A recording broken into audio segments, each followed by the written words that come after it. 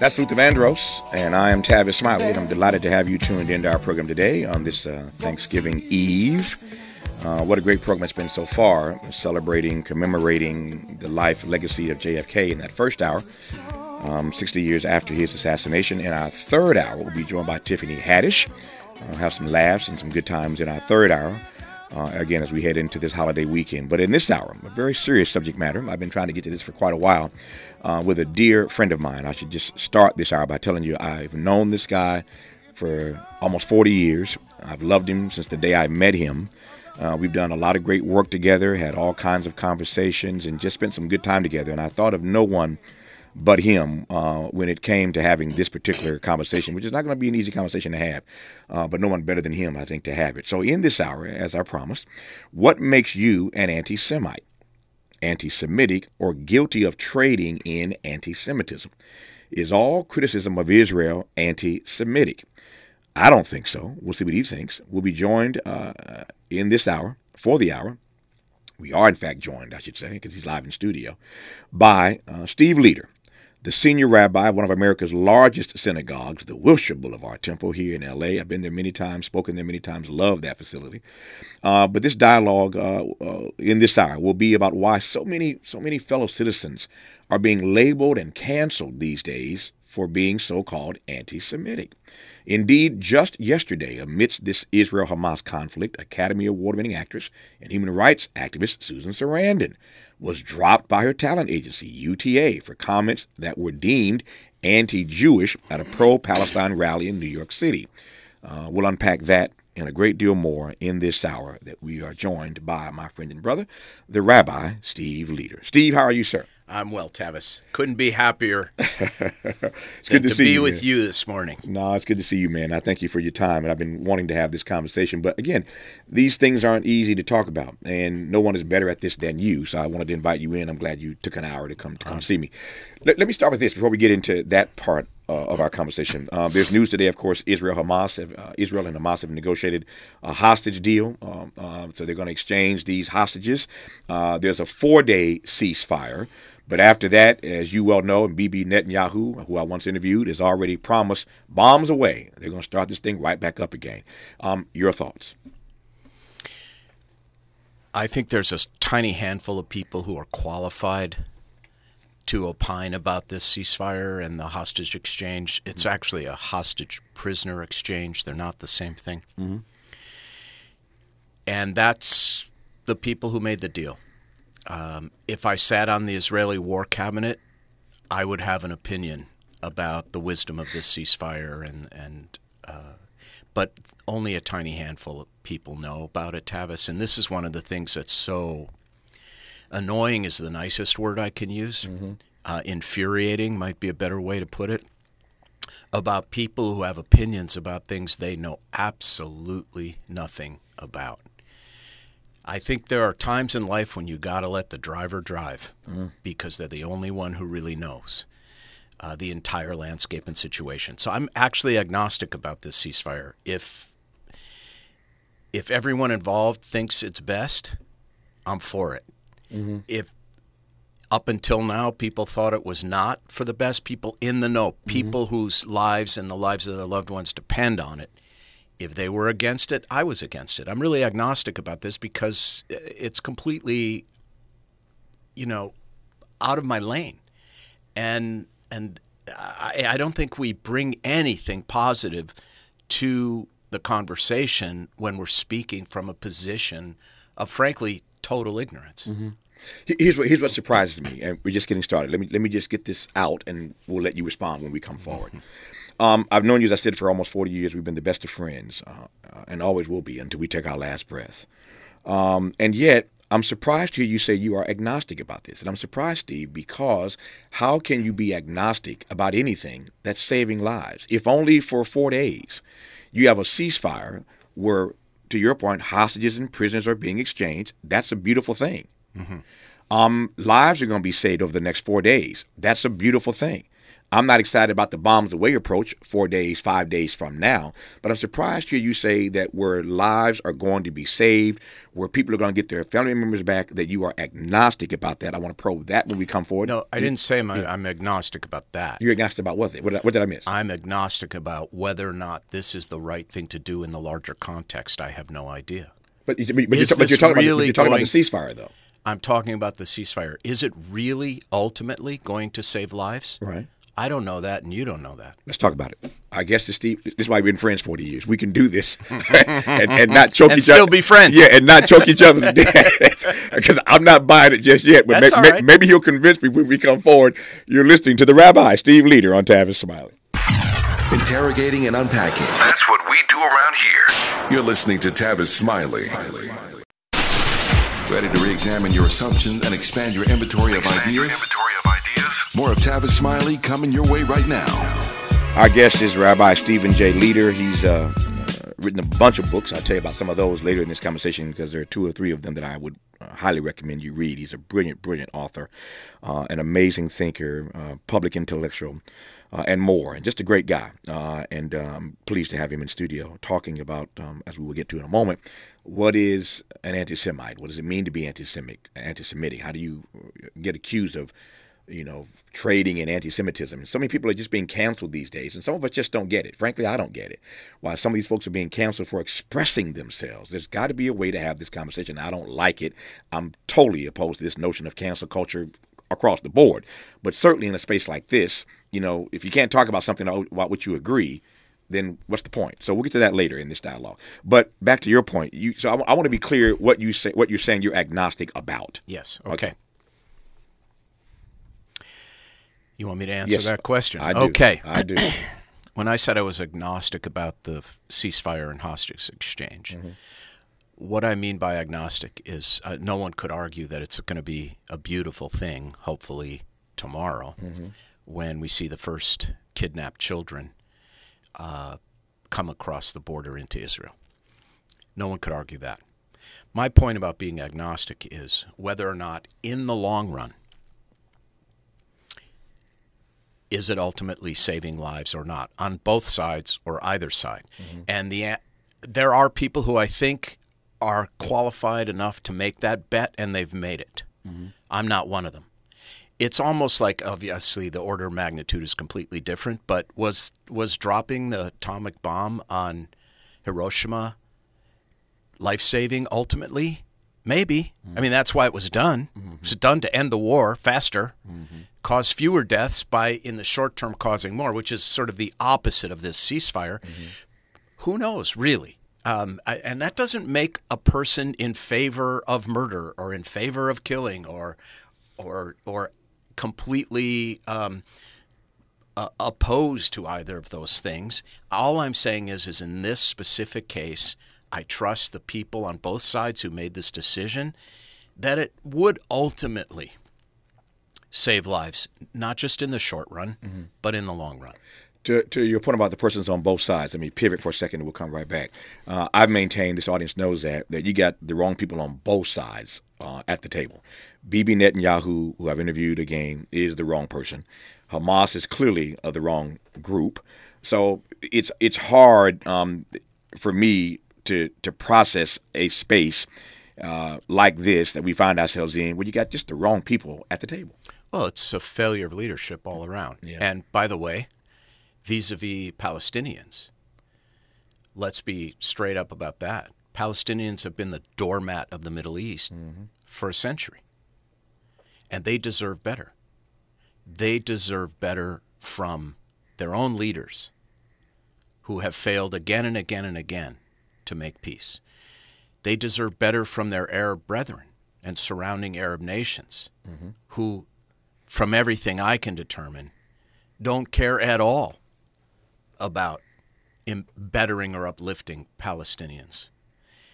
They deserve better from Israel, and they deserve better from us. Full stop. Now, here's the important word. However, that has nothing to do with Hamas and October 7th, 2023. Nothing. Because Hamas's mission has nothing to do with the betterment of the Palestinian people or what could have been in Gaza. Tavis, Gaza could have been another Singapore.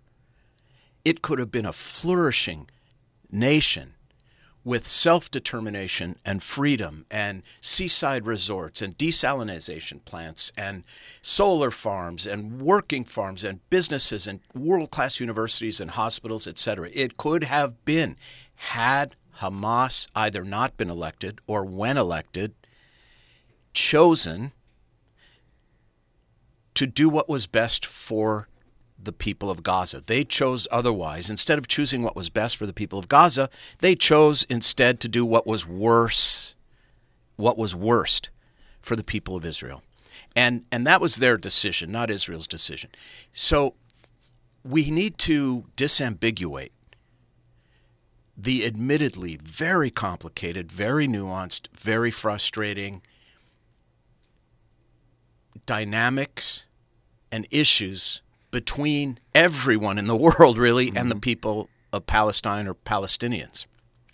We cannot conflate that with Hamas and October 7th. Hamas's mission has nothing to do, as I said, with the betterment of Palestinians. Read Article 7 of the Hamas Charter, which says Hamas's mission is to murder Jews, not Israelis, Tavis. Jews. So, yeah, we've got the wrong people all around. I agree with you. I hear your point loud and clear about conflation, and I agree with you. I agree with you on that wholeheartedly. You're going to press me in this hour, and I'm going to push you in this hour. That's fine. All right, so let me push you on two things. There are those, to your point earlier, that you trust those at the table to make a decision about whether or not this ceasefire for 4 days will ultimately save lives.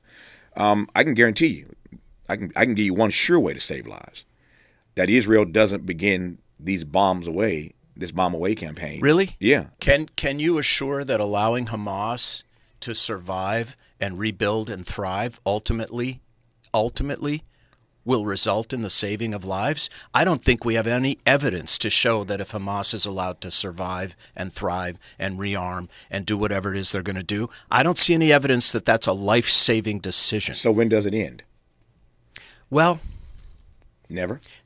Maybe never. I'll be honest with you. Sometimes, Tavis, well, let's put it this way. You and I were both Midwestern guys, and, That's right. and we were raised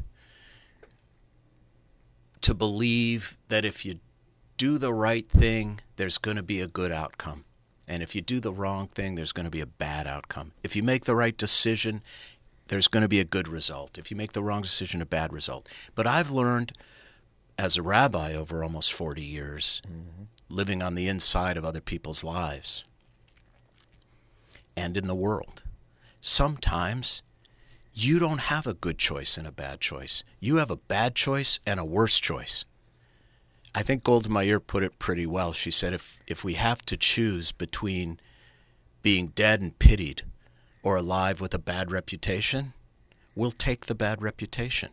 That's life. That's the Middle East. Now, here is a hopeful note that I think is really important. Why did Hamas choose to do this now?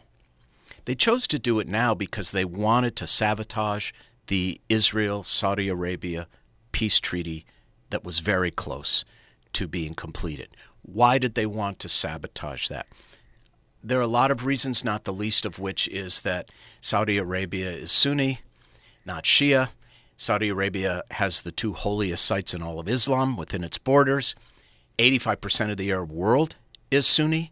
So had this agreement gone through, and I hope it will, it would have removed the religious component from the Middle East dynamic. It would have been a cold peace, okay, but a peace nevertheless with 85% of the Muslims in the world. So that they wanted to sabotage that deal.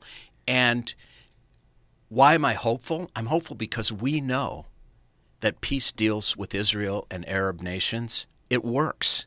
Okay, they work. Egypt worked. Jordan, working. UAE, working. Bahrain, working.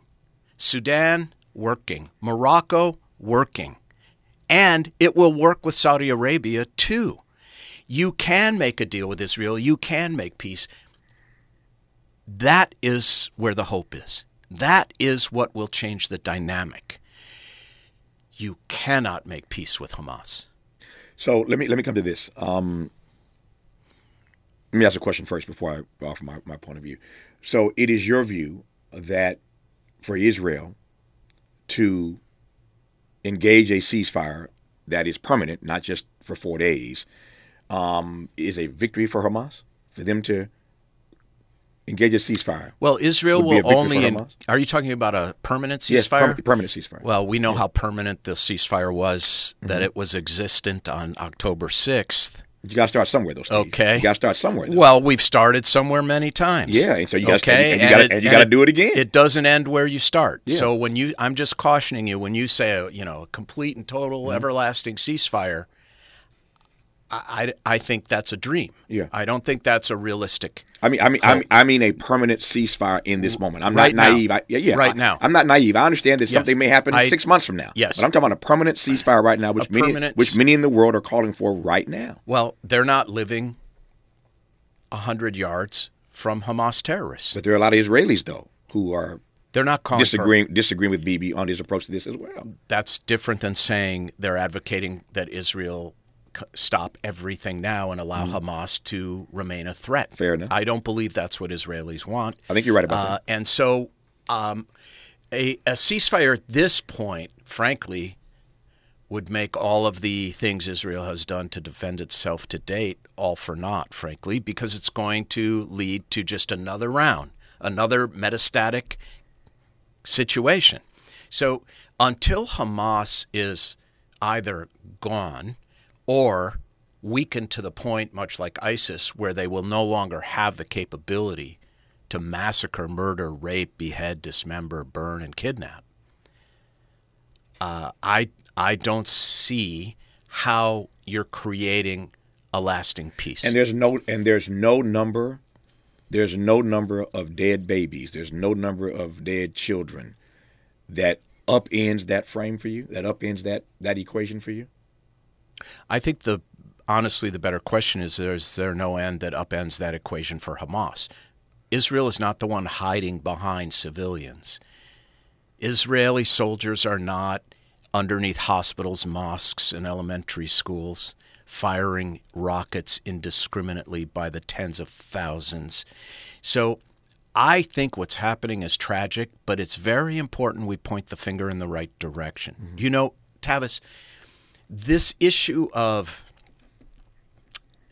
this is going to be harsh to say, but I hope it will be clear and be seen as I intend it, which is coming from a place of disambiguated moral clarity, is the fact that somewhere between 6 and 8 million German Nazis and civilians died in World War II, but about 500,000 French and maybe 600,000 British died. So is that disparity, does that mean the Nazis are the victims? So when you look at number of deaths on either side and choose that as your singular metric, your only variable when you consider morally what is right and what is wrong, you're making an enormous conflation and an enormous moral blind spot. Every death is tragic. No good human being could ever say anything otherwise. But again, there are ideologies in the world that are so dangerous and murderous and metastatic. And this is what always happens in those cases. This is the flipping of the script, Tavis. And I'm saying this to you as your friend and your brother. Don't do it. And what I mean by that is, this is the Hamas playbook. Murder. Now let's talk for a moment about disambiguating murder and killing. So many people have reached out to me and said, Rabbi, what about the sixth commandment, thou shalt not kill? What's Israel doing? My answer is, that's not what the sixth commandment says. The sixth commandment says in Hebrew, lo tirtzach, which is the biblical Hebrew word for murder. Thou shalt not murder. It does not say thou shalt not kill. They are not the same thing. There are two different words for that in Hebrew, just like there are in English, because they're not the same thing. So you make a distinction between murdering and killing. Correct. So and here's the what difference happens. is what? Tell me the difference right quick. Well, the difference is murder is unprovoked and done out of aggression, not out of self-defense. Okay? If someone breaks into your home and shoots you in the head, that's murder. If someone's breaking into your home, about to shoot you in the head, and you shoot them, that's killing. Now, they both result in death, of course, but they are not the same thing. And so how does the script get flipped? Hamas murders, forces Israel to kill in self-defense, even kill innocent civilians behind whom and underneath whom the murderers are hiding, and then the murderer flips the script and claims the victim is the victimizer. But there are two things in that regard. One is, watching my time here, let me just get this out. We'll continue on the other side. Okay. There are two responses to that. First is, while I accept your frame, it is the indiscriminate killing that people are concerned about these days. This killing, to use your word, I'm using your word. Yes. This killing seems indiscriminate, number one. And number two, you and I would no more want to be responsible for the things that Donald Trump says or does, because we didn't vote for him to become president, than Palestinians want to be held accountable for what Hamas does. And it's not fair to them. It's not fair to Palestinians. Even as we critique Hamas. You may recall, it's not fair to them. Yeah. Nor was it fair to us. That we had Donald Trump. Okay. Exactly. All right. But yeah. Imagine that Donald Trump is not just who he was and is, but imagine he had his finger on a button and pressed it. Okay, now what? For some people, Donald Trump did that. But I mean literally. Well, and I mean literally too. It wasn't reported in that way, but there are people whose lives were lost in COVID and beyond because Donald Trump didn't push a button or pick your metaphor. So, hold that thought. All right, let's come back. You'll speak next. Now we're talking. Yeah, now we're talking. He's my friend. He's my friend and brother, believe it or not, and I love him, and there ain't nothing he can do about it. His name is Rabbi Steve Leader. You listen to him right now on Tavis Smiley. For all the freedom-loving folk, this is Tavis Smiley. I feel like freedom. Who do you trust to get at the truth? Tavis Smiley. That's who. The conversation continues right now. It does indeed. I knew an hour wasn't going to be enough time with Steve Leader to unpack these issues. It's complicated. If they ain't figured it out in centuries, we ain't going to figure it out in an hour. But well, it is and it isn't complicated. Yeah. I know where you're going. Go ahead and say it. Go ahead and say it. I see it coming. I think October 7th and Hamas is not complicated at all. I think when you conflate it with things that are complicated, you're also disguising the truth. You know, there's this old Yiddish expression I love, which is a half-truth is a whole lie. And so when you conflate something so clearly that's a great wrong, line, isn't it? It's a great line. When you conflate something so clearly wrong with things that are more nuanced and complex, you're turning it into a half-truth. Yeah. Two questions I raised earlier that I want you to respond to right quick. And we got to get to this anti-Semite thing. That's a whole other issue. Yep. Do you feel at all for those Palestinians who didn't vote for Hamas 16 years ago? We can call them thugs all day long. And I wouldn't argue that. Hamas. Yeah, Hamas. You can call thugs. Yeah. That's what I'm talking about. We can call them Hamas thugs. But what about those Palestinians, though, who didn't vote for them, who are now feeling like these young people weren't even born then? Some of them were not. Correct. And they feel like they're being punished for this. They're being punished for Hamas's choices and decisions. They are the victims of Hamas. Hamas is hiding beneath them and behind them. Hamas chose, rather than to build a beautiful nation. You know, this business about occupation is more conflation and nonsense. There hasn't been a Jew living in Gaza since 2005. How is this occupation? Hamas made a choice to make their mission dead Jews instead of a thriving state for Palestinians. That was their decision. I feel for those innocent Palestinians. I feel for innocent people living under the thumb of a cartel in Central America. I feel for all of them. But that doesn't make Hamas Israel's fault. I don't want to go point for point with you on this. We don't have time for that. But for those who use the word occupation, the definition of that in part would be Israel indiscriminately pushing further and further, deeper and deeper into the West Bank. Number one, I agree. That's a problem. Yes. Number I two, agree. Jimmy Carter used the phrase, got in trouble years ago. Apartheid is the world's largest open air prison. They can't move freely. Okay, let's and in stop moments there. like this, Let's stop there. the electricity. Let's stop there. I'm just saying that's the answer to the occupation question that you ask. Yeah. No, they're not the same thing. Occupation has nothing to do with Gaza. Does it have something to do with the West Bank? Yeah. It has nothing to do with Gaza. And you want to say Gaza is the world's largest outdoor prison? I agree with you. Mm-hmm. It is. But Hamas is the prison warden. And by the way, Egypt has the keys to the front gate. You know, there are two countries with borders with Gaza. Israel is one of them. The other is Egypt. Their border has been closed for more than a decade. Now, let me ask you something, Tavis. If Israel's border is mostly closed, originally it wasn't, there was so much hope, and still about 30,000 Palestinians, Gazans, worked in Israel every day. Mm-hmm. Now we find out some of them were mapping out the kibbutzim so that the murderers would have an easier time of it. It was still the right thing to do. But when Israel closes its border with Gaza, and Egypt closes its border with Gaza, maybe the problem is not Israel and Egypt. Maybe the problem is in Gaza. And furthermore, let's just accept other people's view that it is the biggest outdoor prison in the world. Mm-hmm.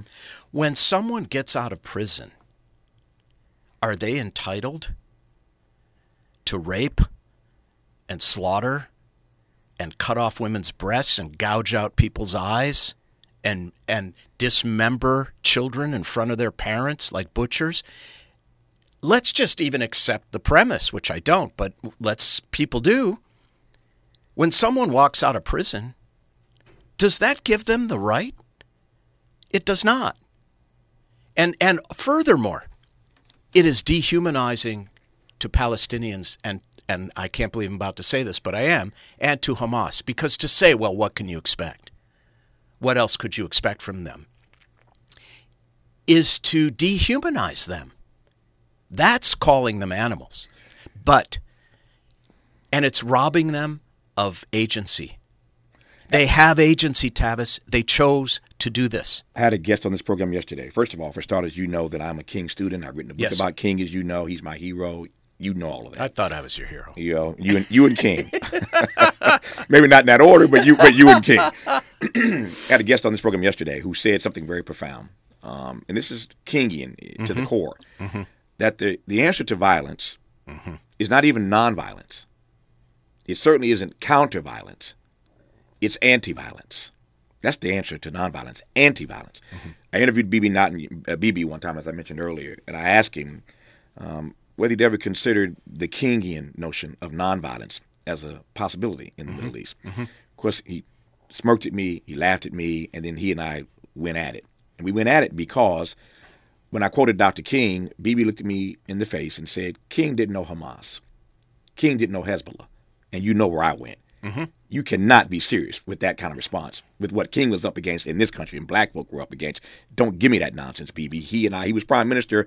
I tried to be respectful, but we went at it. I'm asking you the same question I asked Bibi. Why can't nonviolence or anti-violence rather than counter-violence be an answer to what's happening in the Middle East? Because it's suicide. It worked in this country. Black people showed the world that it can work in this country. I'm sorry, Steve. This country, as unjust and racist as it was, Steve, don't say it, Steve. Steve, don't say it. Don't say that. Don't say what? What you're about to say. Please don't say what you're about to say. What do you think I'm about to say? I'm not. Just don't say what I think you're about to say. Let me put it. Okay, I'm going to do it anyway. Go ahead and do it anyway. You're my friend, but go ahead. Hezbollah has 150,000 guided missiles that can reach all of Israel. Steve, you're doing it. You're doing it. Don't Tavis, do that. Let me finish. Go ahead. Okay? Go ahead. And it is an existential threat to half the Jews in the world in the blink of an eye.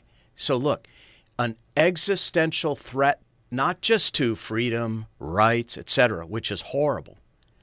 Literally, Iran has a finger on a button that can destroy half the Jews in the world, about 7 million And people. what do you think the Klan was for black, and not just the Klan, the government? Yes. What do you think that was for black folk in this country, Steve? It was the same exact thing. That's why I said, please don't do that. But in your case, first of all, in that case, I don't believe that nonviolence or anti-violence was a certain road to suicide for black people. If it was, I'd be very interested. Well, you know King as well as anyone. If it meant suicide for black people in America, would King have remained in favor of an anti-violent approach? Because that is a differentiator in this case. Suicide. Look, if Hezbollah laid down its weapons tomorrow, there would be peace tomorrow. If Israel laid down its weapons, there would be murder and slaughter. I'm not sure about tomorrow. That. I'm not sure about that. Oh my goodness! I'm not sure about that. I know it sounds strange to say that, but that's exactly that is the lesson. Otherwise. Prove otherwise in the Middle East. Exhibit A is the Civil Rights Movement. No. That's Exhibit A. No, it's a different neighborhood, my friend. Oh, Prove Steve. otherwise in the Middle East. People are people. People are people, Steve. If people are people, Tavis, then there wouldn't be any of the friction points in the world if we had a sense of common humanity. We do not in the Middle East. We do not. And all I'm saying is we didn't have that in this country either. I digress. When we come forward, Steve gets the next word. We'll talk specifically about the anti-Semitism thing. We've got to get to that. Our guest is Rabbi Stephen Leader. Love this guy. You're listening to Tavis Smiley. From Leimert Park with love, this is Tavis Smiley. Smart talk for curious people just like you. You're listening to Tavis Smiley. We could do this for hours, Steve. I hope we do. If we had hours. And that ain't even why I had you on. We've talked about Israel and Hamas because there's breaking news today, of course, about this 4-day ceasefire that will happen after this exchange takes place. So that's how we started, and we spent 50 minutes talking about that. In the 10 that we have left, go ahead. I want to focus. I just want this audience, and I want, as my friend, as your friend rather, I want to hear from you your take on people being canceled for expressing themselves and where the line is between disagreeing with Israel politically and having a right to do that, as Israelis do inside of Israel. Yes, of course. And being called an anti-Semite or anti-Semitic or being accused of trading in anti-Semitism. Where is that line? Well, I don't want to be evasive, but I have to quote the great Justice Potter Stewart here. Okay. For Jews, it was, Potter Stewart was asked to define obscenity for the Supreme Court. I remember this, yeah. And, his answer was, I can't define it, but I know when I see it. I know when I see it, exactly. And I would say it's very much like racism for blacks, right? Where's the line, Tavis?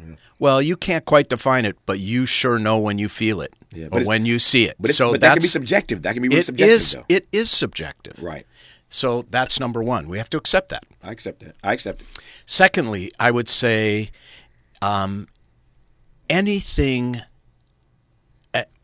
or anyone who justifies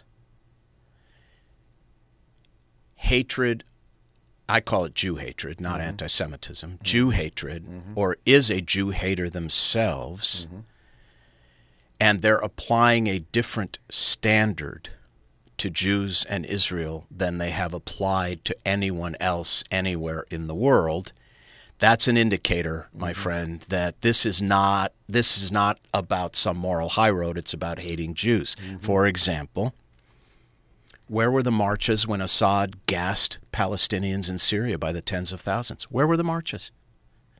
Where were they? Where were the marches in this country when Iran was imprisoning, torturing, and executing women for showing their hair in public? Where were the marches? Where were they?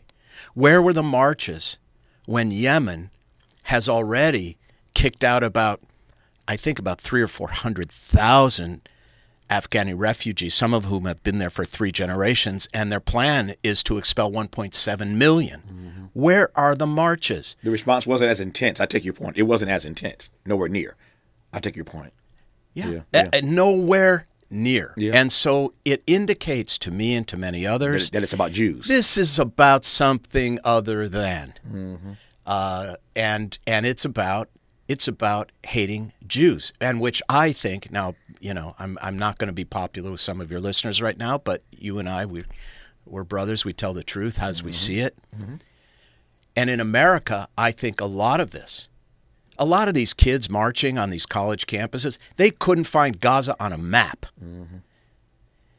They're graduates of the University of TikTok, okay? They don't know. But they're marching, okay? And I really believe that some of this is about hatred of white privilege. And if you want to hate white privilege, you can do it with a free pass in America if it's about Jews, because most people don't care. Our remaining moments with Steve Leader when we come forward on Tavis Smiley. Unapologetically progressive. Unapologetically black. You're tapped into Tavis Smiley. Let's get back to more of Tavis Smiley right now. Got 3 minutes left to go. I wish I had 2 more hours to do this, but we got Tiffany Haddish coming up in at the top of the next hour. Look forward to that. So we're going to do a dramatically different show the next hour that we've done in this hour. But I want to just mention Steve Leader is brilliant and thoughtful, and even if you don't agree with everything Steve said, that's okay. We've been friends 40 years, and we don't agree on everything. But I love his truth. I love his courage. I love his expression, and I love his books. And I want to just mention a few of them. More Beautiful Than Before is an amazing book. You have to get this book, More Beautiful Than Before. For You When I Am Gone, great book. And the third I want to mention is The Beauty of What Remains. They're all amazing books, bestsellers, many of them, but people have been so empowered by his written work. Say nothing of his sermons every week at the Wilshire Boulevard Temple here in L.A., but More Beautiful Than Before, For You When I Am Gone, The Beauty of What Remains. All these books available wherever you get your books. And his name is spelled Leader, Leder, Stephen Z. I always have that Z, Zane. That's Leader. Right. That's right. But I'll give you the last word. We got 2 minutes. There's no question. Just it's the holiday season. It's Thanksgiving. Yeah. Last word to you. Yeah. Well, first of all, and from my heart, I want to say on air what I said to you a minute ago off air, which is thank you. You are welcome.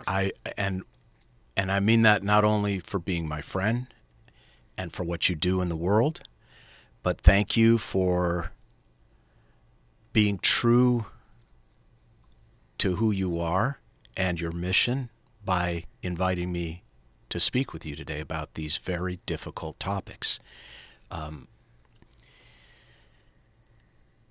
There's an old story that comes to mind, which is these two guys drinking in a bar, and one of them puts his arms around the other and says, "Oh, I love you so much." And the other says, "How can you say you love me when you don't know what hurts me?"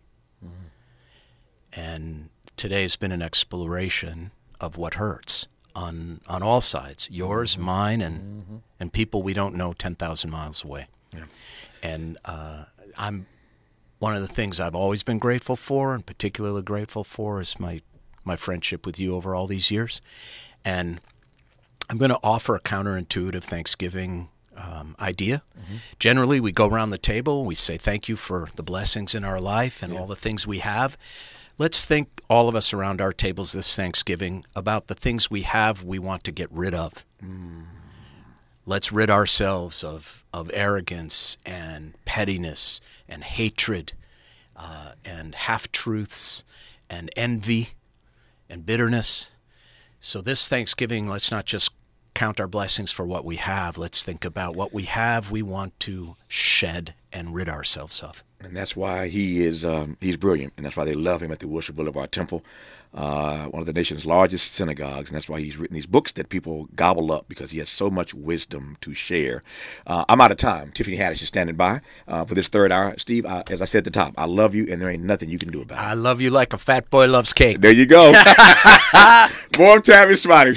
Tiffany, and Tiffany's the comedian, not you. More of Tavis Smiley when we come forward.